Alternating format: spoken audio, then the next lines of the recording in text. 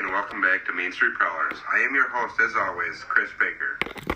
In this episode, we will look more into the past to see what the future holds for the city of Port Huron, as well as the Prowlers organization. In the last 20 years, we have seen teams come and go, and it's left a burden in the people of Port Huron's hearts.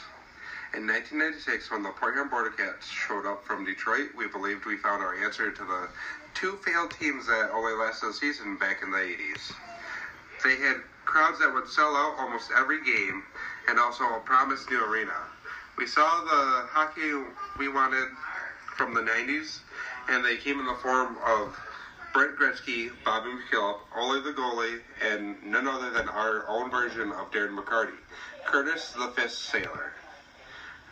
In many aspects, they had it set with great on-ice antics, marketing, and also the player introductions were none other to be found at this time.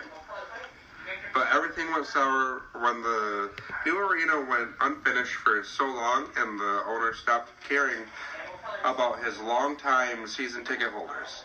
The Border Caps eventually went dormant in 2002. That brought the Port Huron Beacons to the town, who took their name from the Fort Gratiot Lighthouse. The Beacons were really the only team to sell out their games when they sold out 3 in 2004, since the Border Cats were in existence. The team is also the only team in recent memory to give out large quantity of tickets for free to the community.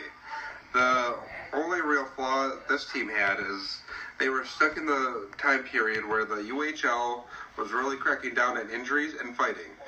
We can't argue it. This town loves its fighting and antics amidst a well-played game. What kept people coming were the likes of Casey Harris and Brent Gretzky, with the occasional appearance of Walter Gretzky in Port Huron. The team was active 2002-2005 and then moved down to Virginia to become the Roanoke Valley Vipers, only lasting one more season down there. The Port Huron Flags were the next to call McMorran home. When they brought in they tried to catch the attention of the community by putting the slogan, "Our community, our team." And the community definitely had its attention caught at that moment. The very first game was sold to standing room only very quickly, with people's hopes set on getting back to the good old days of the original flags.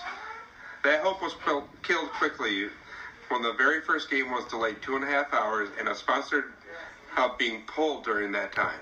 It was all downhill from there, even with Stan Julia coaching them. In their second season, they could never recover from the damage of the very first game played. Stan Julia would stay in Port Huron after the Flags went dormant, when the UHL changed its name to the IHL, and granting Port Huron one more chance to stay professional in the league when the Ice Sox were brought in. The team would be run by the former minor leaguer for all 3 seasons they were in existence. In their very first season, they were battling back and forth with the Fort Wayne Comets for the first place during the regular season. This is just one of the factors people fell in love with them. That and the hope of seeing the almost nightly goalie fight during the season, the most memorable ones coming from Larry Sterling. This season, though, the Ice Sox made it all the way to Game 7 of the Tournament Cup Finals before falling to the Comets in triple overtime. The 2008-2009 season showed great promise once again, with growing attendance and another second-place finish. Stan Julia even got Coach of the Year, but lost in the first round of the playoffs. For their final season here, they just broke loose. They gained ground on getting more physical and didn't care much about anything else. This season included the memorable game where the Flint Generals goalie attacked one of our security guards off the ice. Somehow the Ice Sox managed to grab third in the league after the sale approval of McMorran to the Ice Sox. Larry Kinney bolted and defaulted on the sale, leaving the Ice Sox to go dormant. The next team, the Fighting Falcons, were a very forgettable team. They were a junior team that only had 6 wins in their very first season. They might have come back the next season to make it to the Robinson Cup Finals. They would never and get more than 600 people through the doors on average. They also helped in detached hockey not really wooing the crowd. They never had any marketing for the team, and their pregame and intermission entertainment was little to none.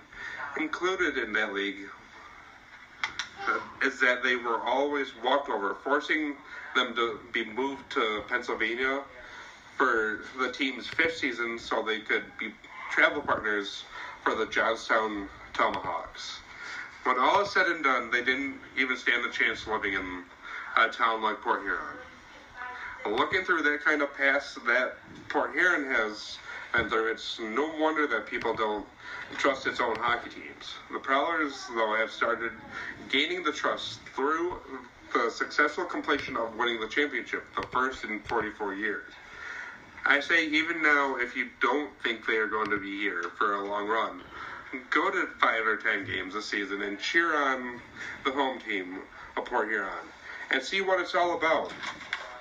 I believe you'll be surprised at what they are doing over there, and the special memories can last a lifetime for you. That's all for this episode, and until next time, stay sharp, Prowler Nation.